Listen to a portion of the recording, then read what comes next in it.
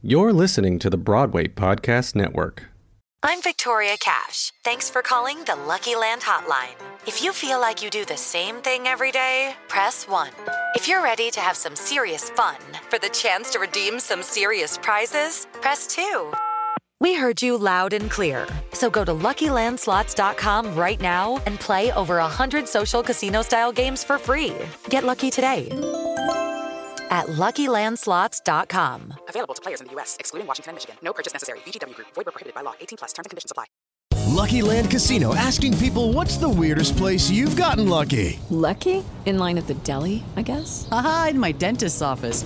More than once, actually. Do I have to say? Yes, you do. In the car before my kids' PTA meeting. Really? Yes. Excuse me, what's the weirdest place you've gotten lucky? I never win and tell. Well, there you have it. You can get lucky anywhere, playing at LuckyLandSlots.com. Play for free right now. Are you feeling lucky? No purchase necessary. Void where prohibited by law. 18+. Terms and conditions apply. See website for details.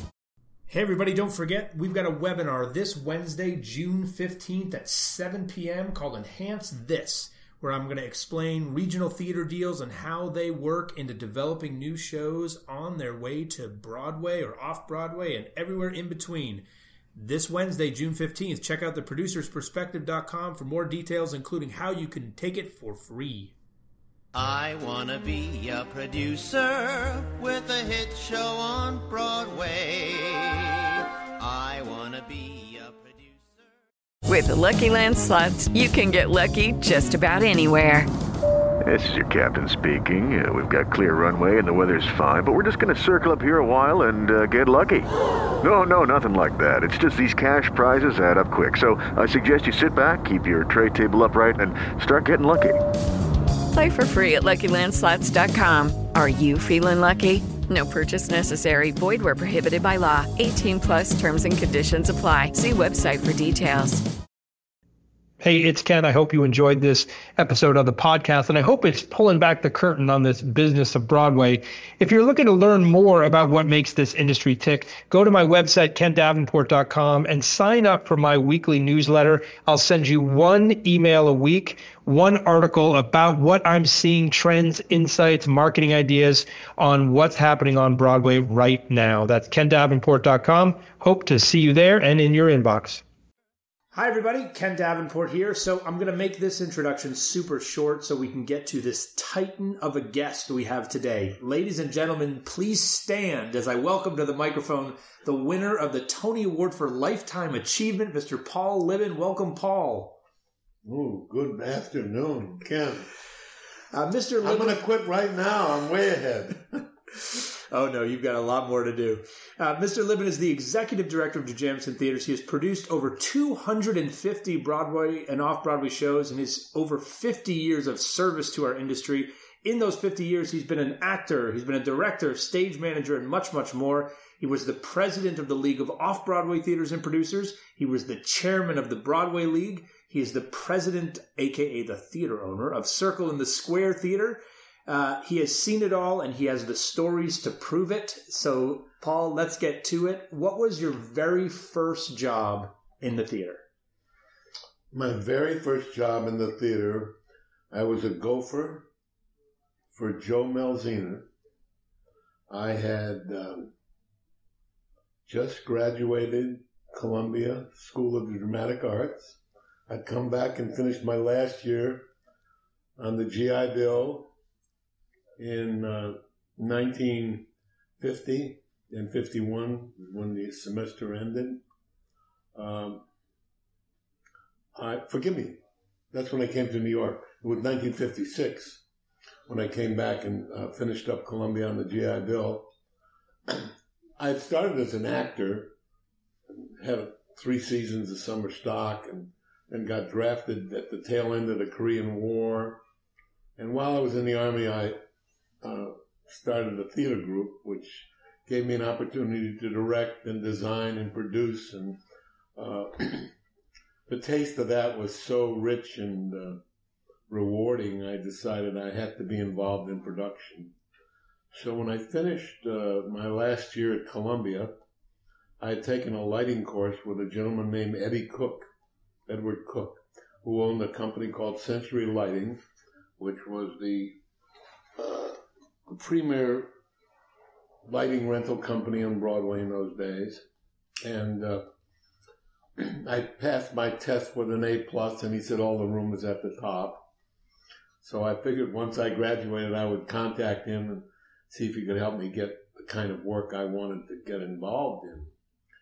And I went down to his office, which was in an old, well, it was probably, wasn't an old warehouse. It was a warehouse on 44th Street or 43rd Street between 10th and 11th, if I remember correctly.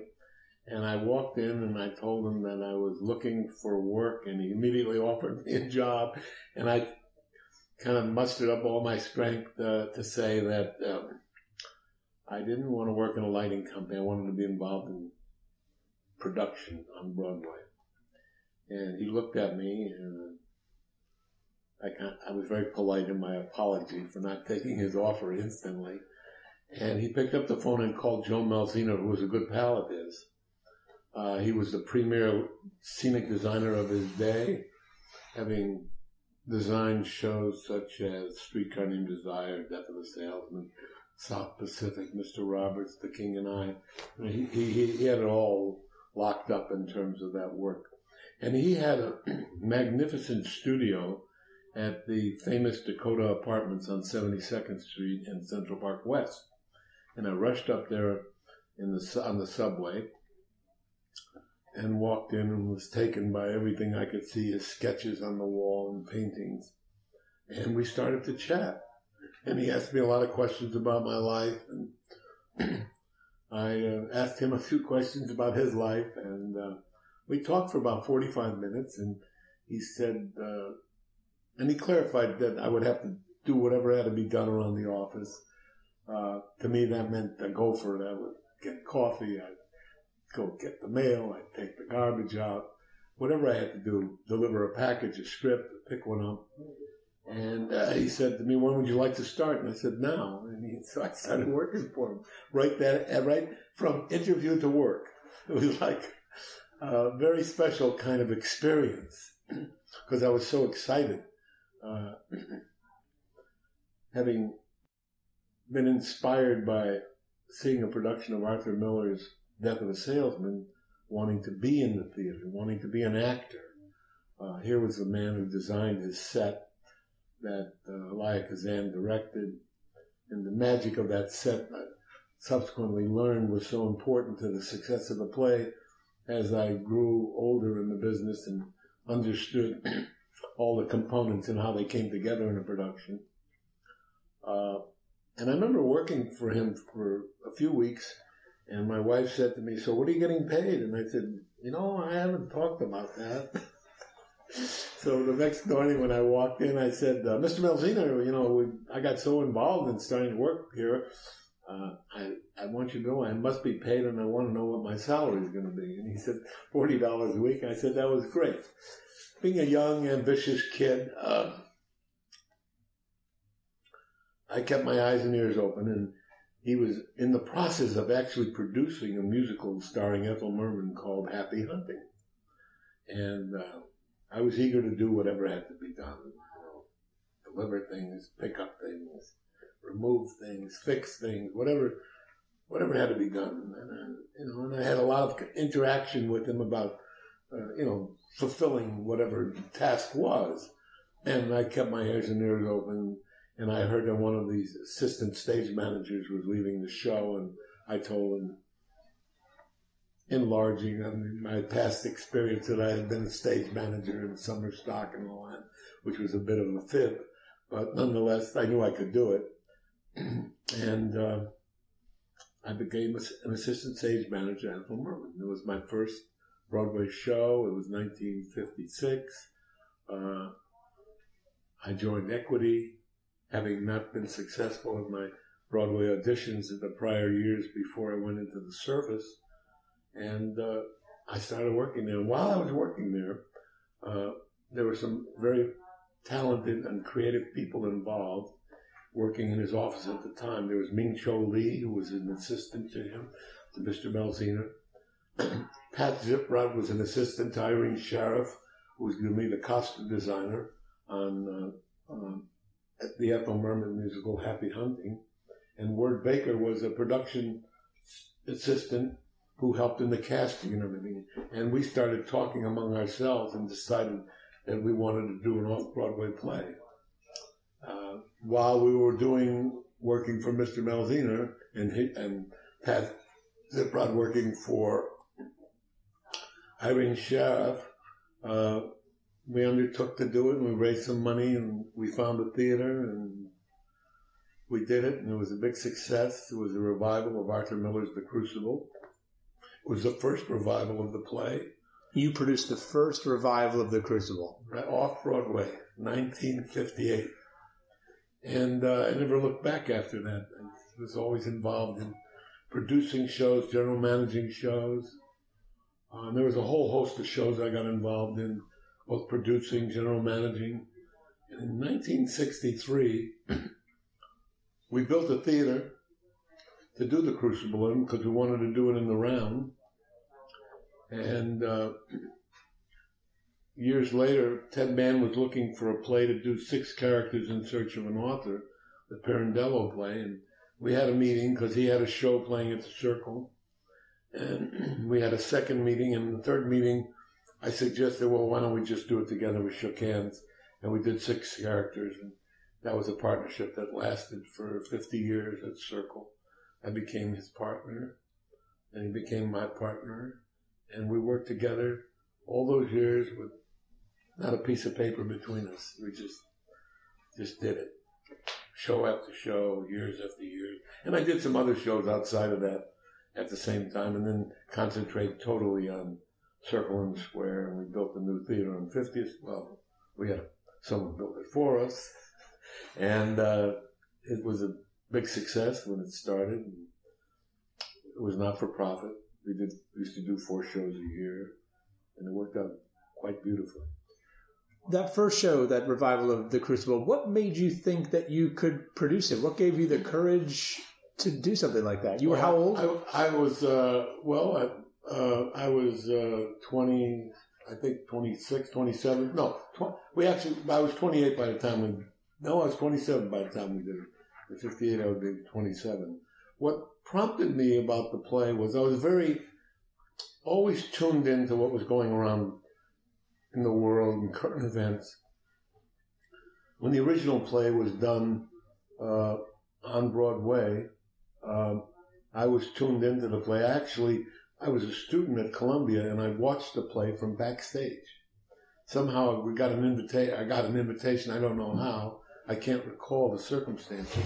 But I remember standing backstage of the Martin Beck Theater, listening to this play, and just being enthralled by it, because when the whole thing with the Roy Cohn and the Red Scare and everything in America, I was actually in Fort Dix, New Jersey, when he came to get his friend out of the Army when the McCarthy hearings, U.S. Army McCarthy hearings were taking place. So I was tuned into that politically, and coming out of a socialist family, I was always aware of everything going on. So I just thought that it was an important play about America at the time. And of course, when we decided to do it, I reached out to Kay Brown, who was then the agent for Arthur Miller at an agency in those days called MCA, Music Corporation of America. And I told her what we were doing the play, and she said, well, we have to talk a little bit more about it, and where are you going to do it? So we were hunting around for a space to rent, and we decided we wanted to do it in the Round. And in those days, the only place available to do it in the Round would have been Circle in the Square, but Circle in the Square was being produced, shows were being produced by Ted Mann. So we decided we'd try to find our own theater. And I found an empty ballroom in a hotel on 32nd Street in Broadway called the Hotel Martinique. And I went and talked to the owner, and I told him what we wanted to do. And I tried to describe how we wanted to use the space, because it was about 60 by 60 and perfect space for a small 200-seat theater. And I said the stage would be in the middle, and he said to me, he said to me, you mean like a nightclub? And I said, no, it's not a nightclub, it's a theater. He said, well, we can talk. So I immediately got on the phone and called Kay Brown. I said, we found the theater. And she said, well, Mr. Miller would have to see the theater. And I said, of course. It happened that at that particular moment in life, he was married to Marilyn Monroe. And I made an appointment for him to come see the theater. I was never a devout religious person, but I kept praying. Maybe if he came with Marilyn Monroe and the guy owning the hotel would see Marilyn Monroe, he wouldn't question anything about anything. And that day came, and he arrived with Marilyn Monroe to look at space. And it was pretty overwhelming because I was talking to Arthur Miller when the owner of the hotel walked in, and he saw me and he came right to me. And his wife was off to the side talking to one of my colleagues, and he didn't see her. And then I introduced him to Arthur Miller. I don't know if he knew Arthur Miller at the time, but he was very reasonably polite. But he was a gruff Brooklyn guy. When you shook his hand, you wanted to make sure you had all 5 fingers on the retreat when you took your hand back. And I said, I'd like you to meet his wife, Miss Marilyn Monroe. And this guy just turned into he could hardly speak. He could hardly shake his hand. And I was very grateful that he happened to come. I called him to come down, but that all that happened in one kind of circuitous event. And and then we parted, and I got back in the subway. And of course, I told him he could call me at my office, which was not my office. It was Joe Melziner's office. But being a young, ambitious hustler, I used every resource I could to impress whatever I had to do to get things done. And by the time I got back to 72nd Street and Central Park West through the subway system, Mr. Foreman had called me and wanted to know when we were going to sit down and make the deal. And that's when it all started. We built this theater. I'm a very hands-on guy. I still am. And we put it together. And I remember we had, I bought the theater seats were collapsible canvas back seats that I bought. There was a gentleman at the time who had a music tent in Lambertville, New Jersey, and I bought the seats for $1 a piece because we didn't know how long we'd run. So we spent $200 for the seats because they were all from his summer theater event. And the show opened. It was a big success. It was directed by Ward Baker. It had Barbara Barry played Goody Proctor. An actor named Michael Higgins played John Proctor.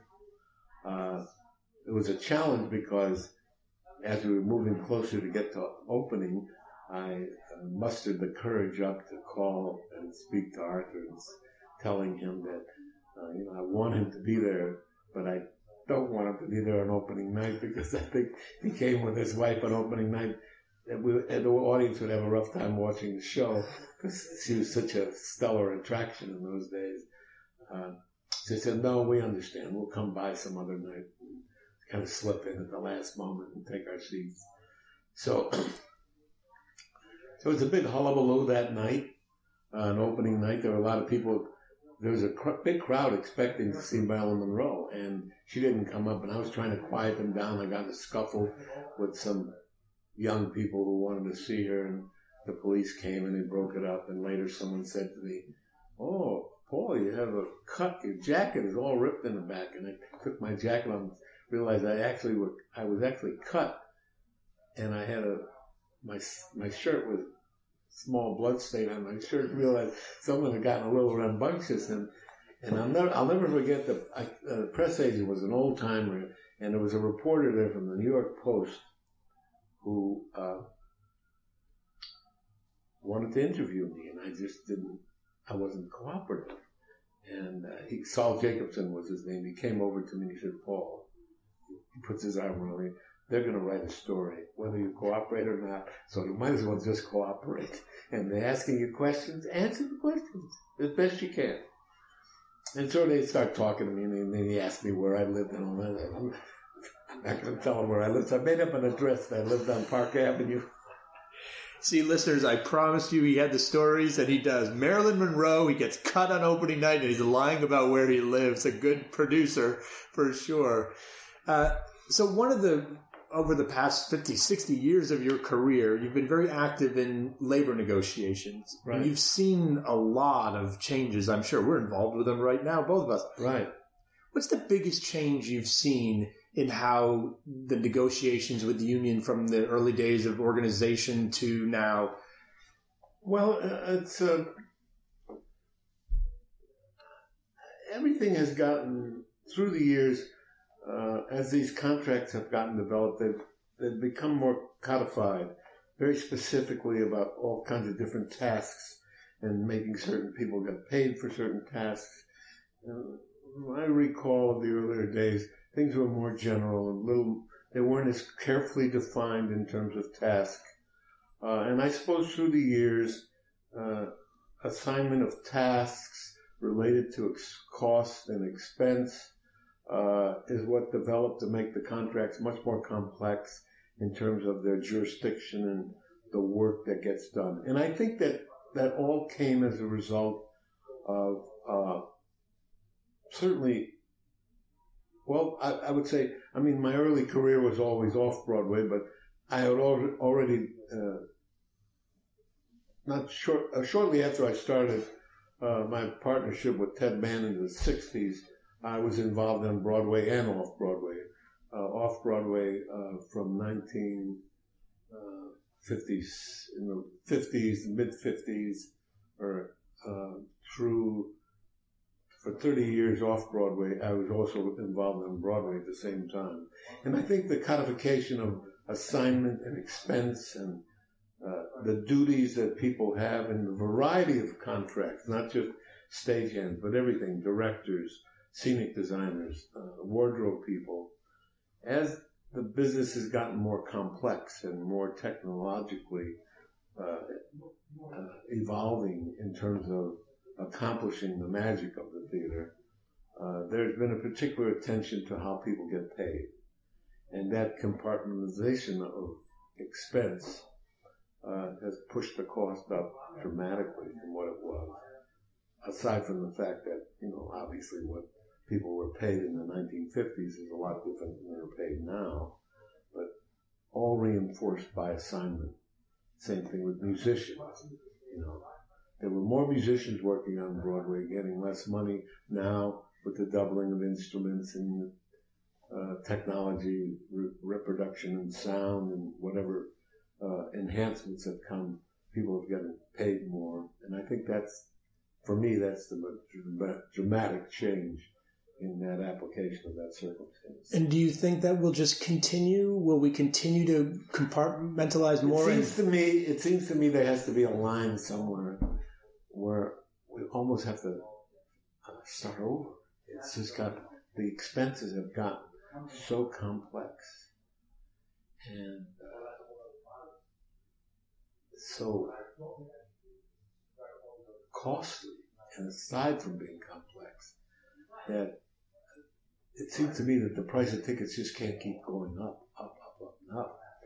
I mean, if we have to only rely on 1% of the people who have the money to come to the theater will die. And economics of admission into the theater is a very important consideration. Although I think I don't know the numbers, but it seems like for the theaters that we have remaining, I mean, years ago there were more theaters, but now, the number runs about between 40 and 50 theaters in the Broadway world.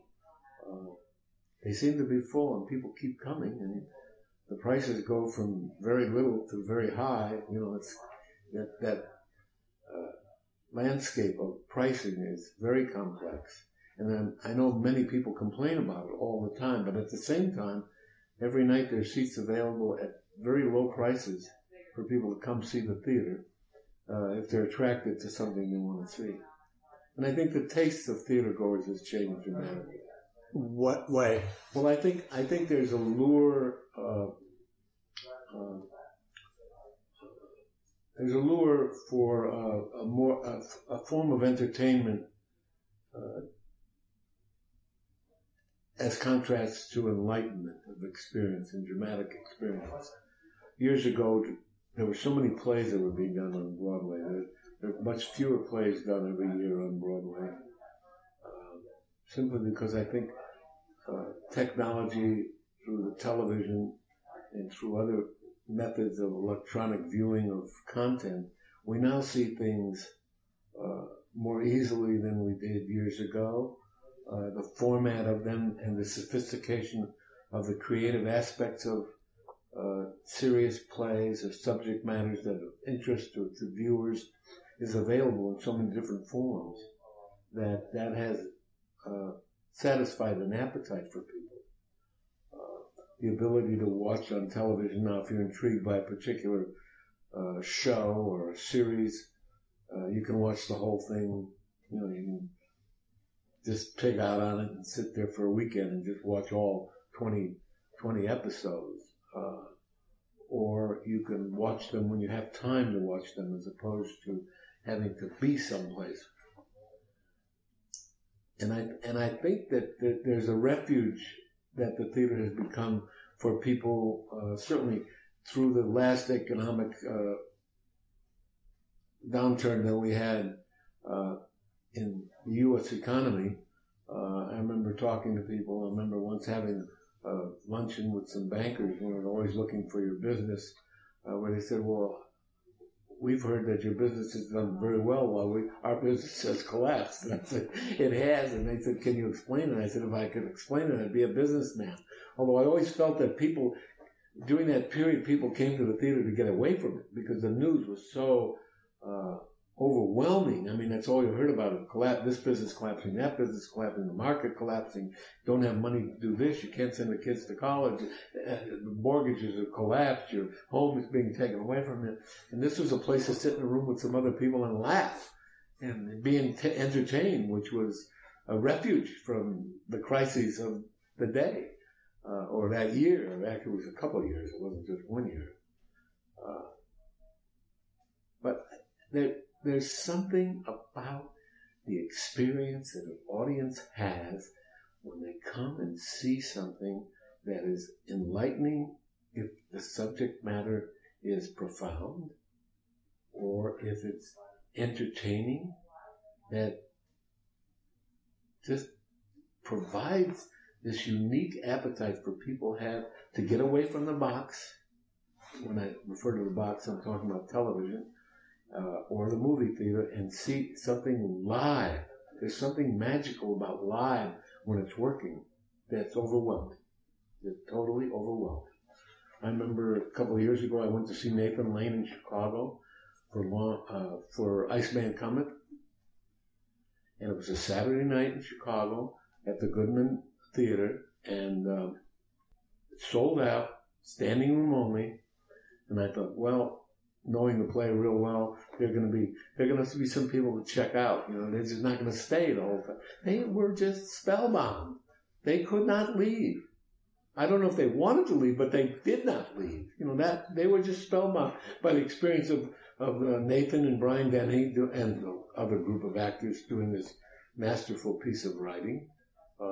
So there is a magic to it that's inexplicable for some reason when it works.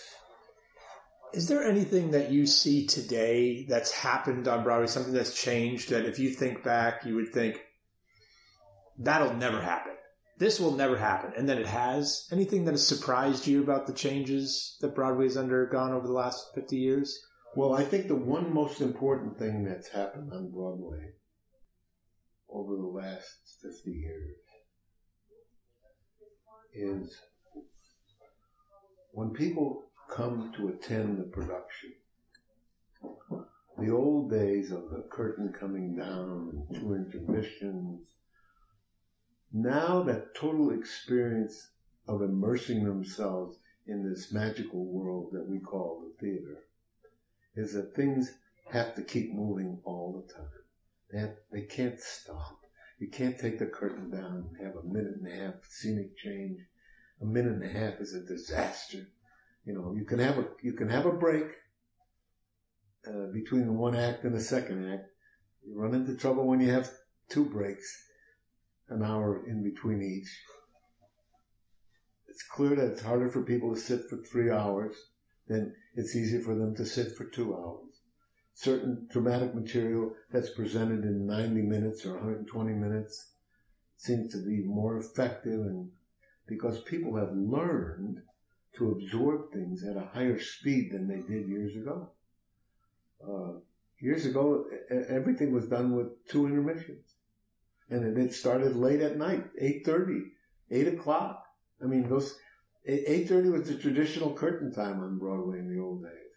And then it moved to 8. Now it's 7, So there's too many things people have to do in their lives now. Either to work harder or to spend more time with their family or more time away from their family, whatever the case may be. But they can enjoy something in 2 hours only because the speed of information is absorbed.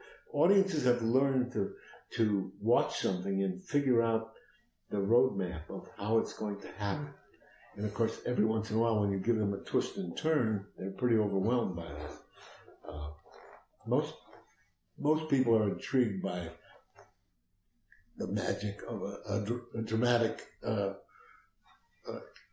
development, and then what they watch, whether it's in an entertainment or a serious play.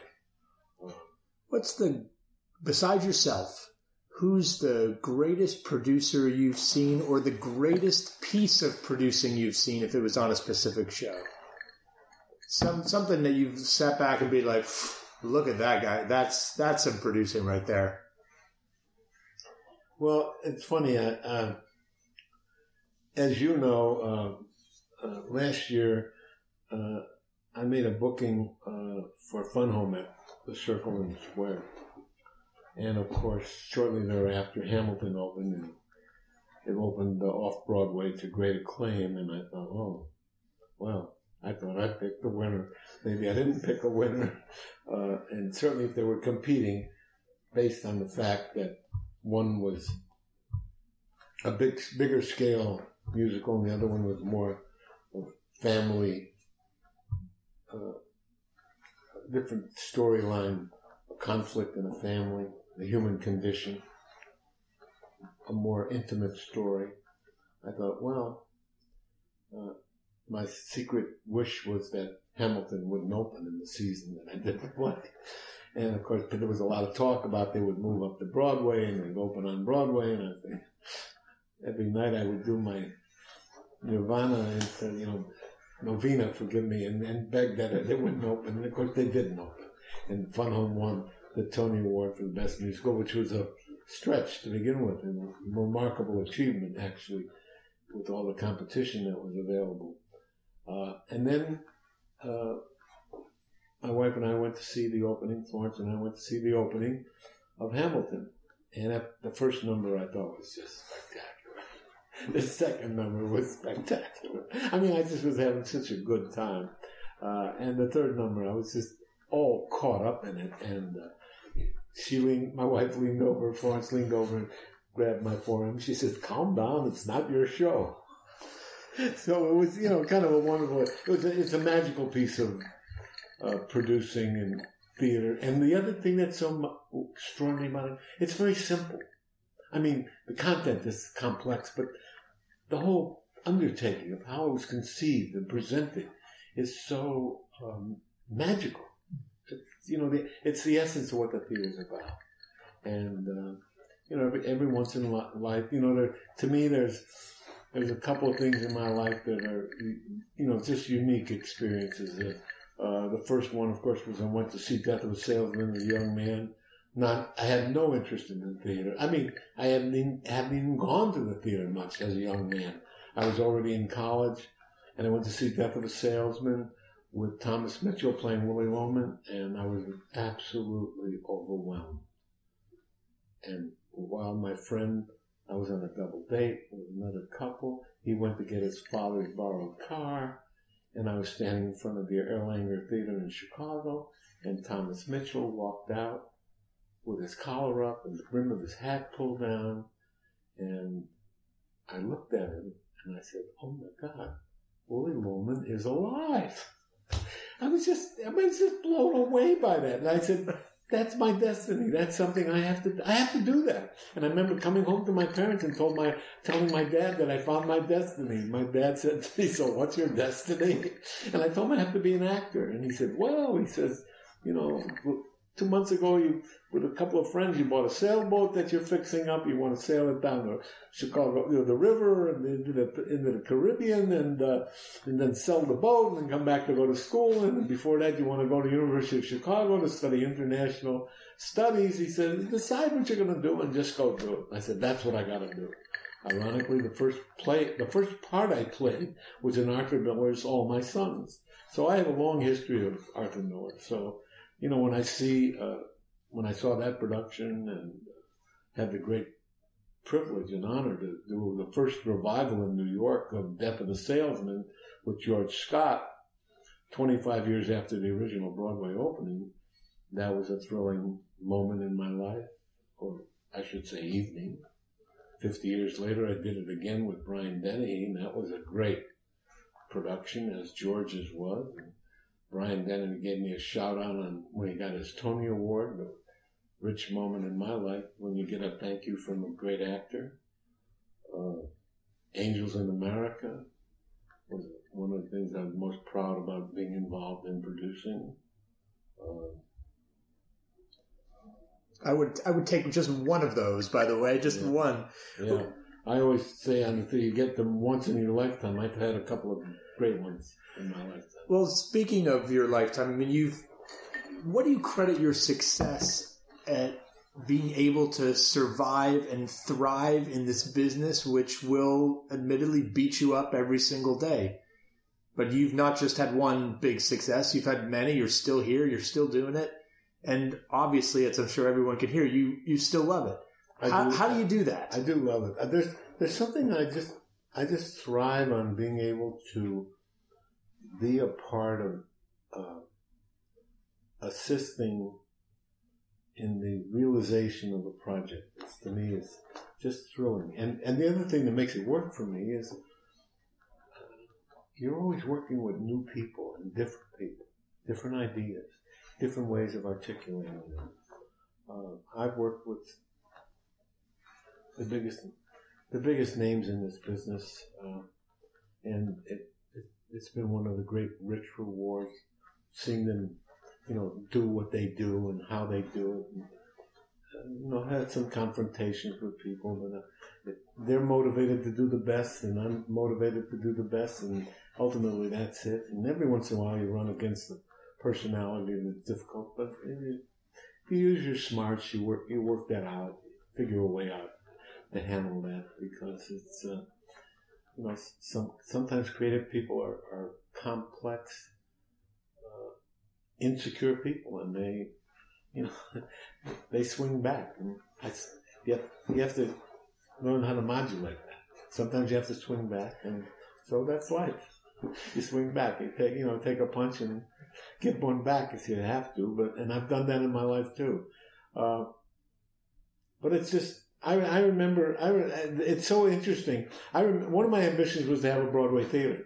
And I think 6 years after I had the Circle in the Square, I remember walking west on 50th Street and looking at the marquee, and I said, I wanted this, and I've had it for 6 years, and I didn't fully realize I've had it for 6 years, working on things, having confrontations with labor negotiations and settling them, because we're all in this together. And it's a wonderful collaboration of so many talented people. It's just fun. It's just I'll be 86 this year, and I just feel like a kid still. I don't know how to explain it. It's just a joy. What do you think the business will look like in another 25, another 50 years? Well, one of the things I always have embraced, well, I shouldn't say always, because you have to have a certain perspective when you look back at the theater. I didn't have that perspective when I started as a young man, but I have it now. Occasionally people will come to me and they'll say to me, Paul, Broadway is not like it used to be. And I always have to say to them, don't you understand that Broadway's never been how it used to be? That's why it's still here. That's why it's exciting. That's why it changes. Everything in life changes. It can't be like it is. It just can't. It's always changing because the whole idea is this creative force.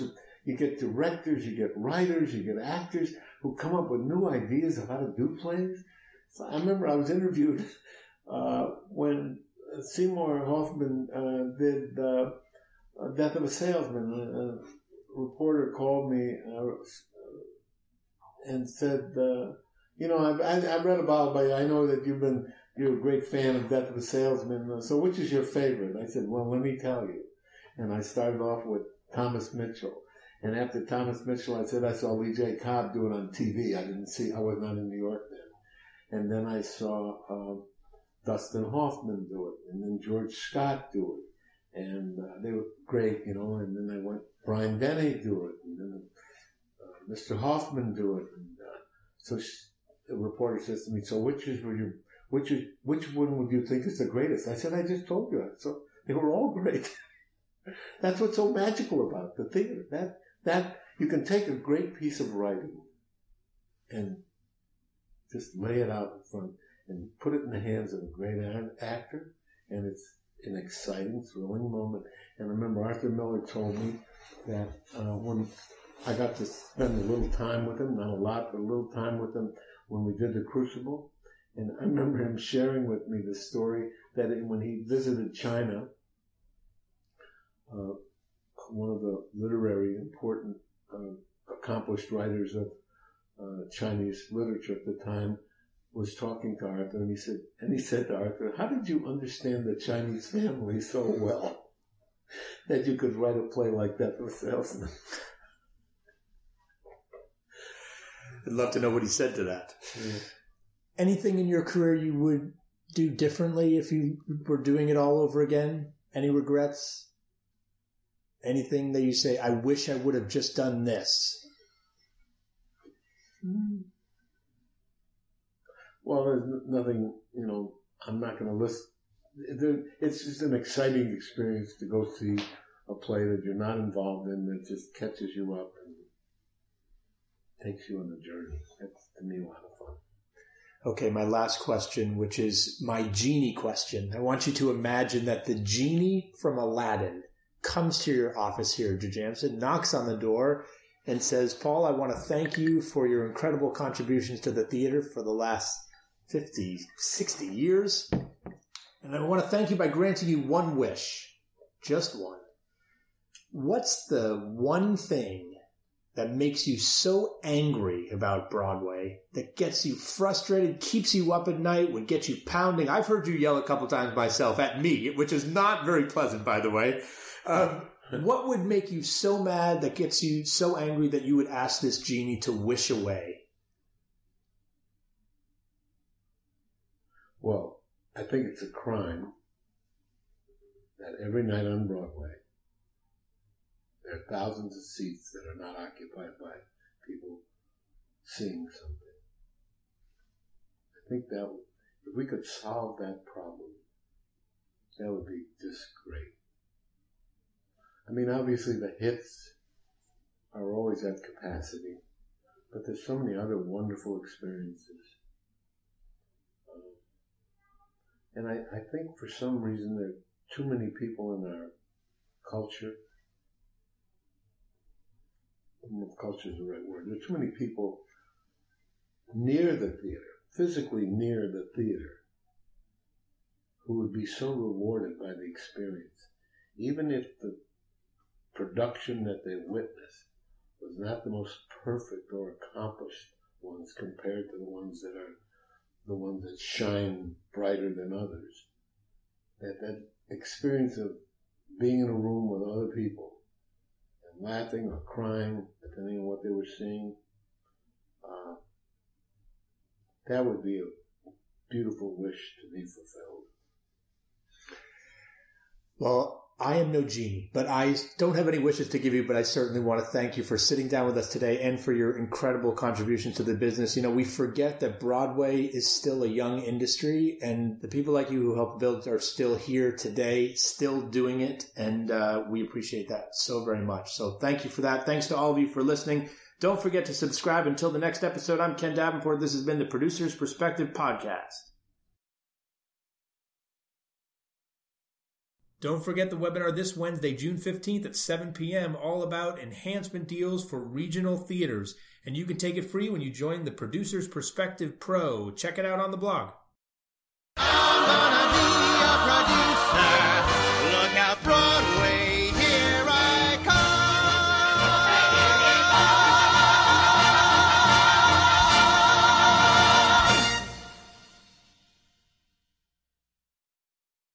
Hey, it's Leslie Odom Jr. here on the Broadway Podcast Network to tell you about the Rise Theater Directory, a program of Maestro Music. Rise is a national online resource designed to connect and empower backstage and administrative and creative theater professionals from underrepresented backgrounds.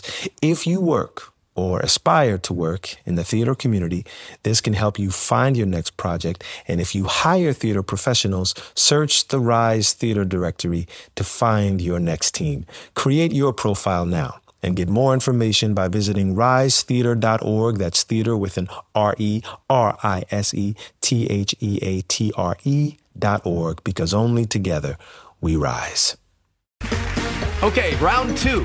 Name something that's not boring. A laundry? Ooh, a book club. Computer solitaire, huh? Ah, sorry, we were looking for Chumba Casino. That's right, ChumbaCasino.com has over 100 casino-style games. Join today and play for free for your chance to redeem some serious prizes. ChumbaCasino.com. No purchase necessary. Void where prohibited by law. 18+ terms and conditions apply. See website for details.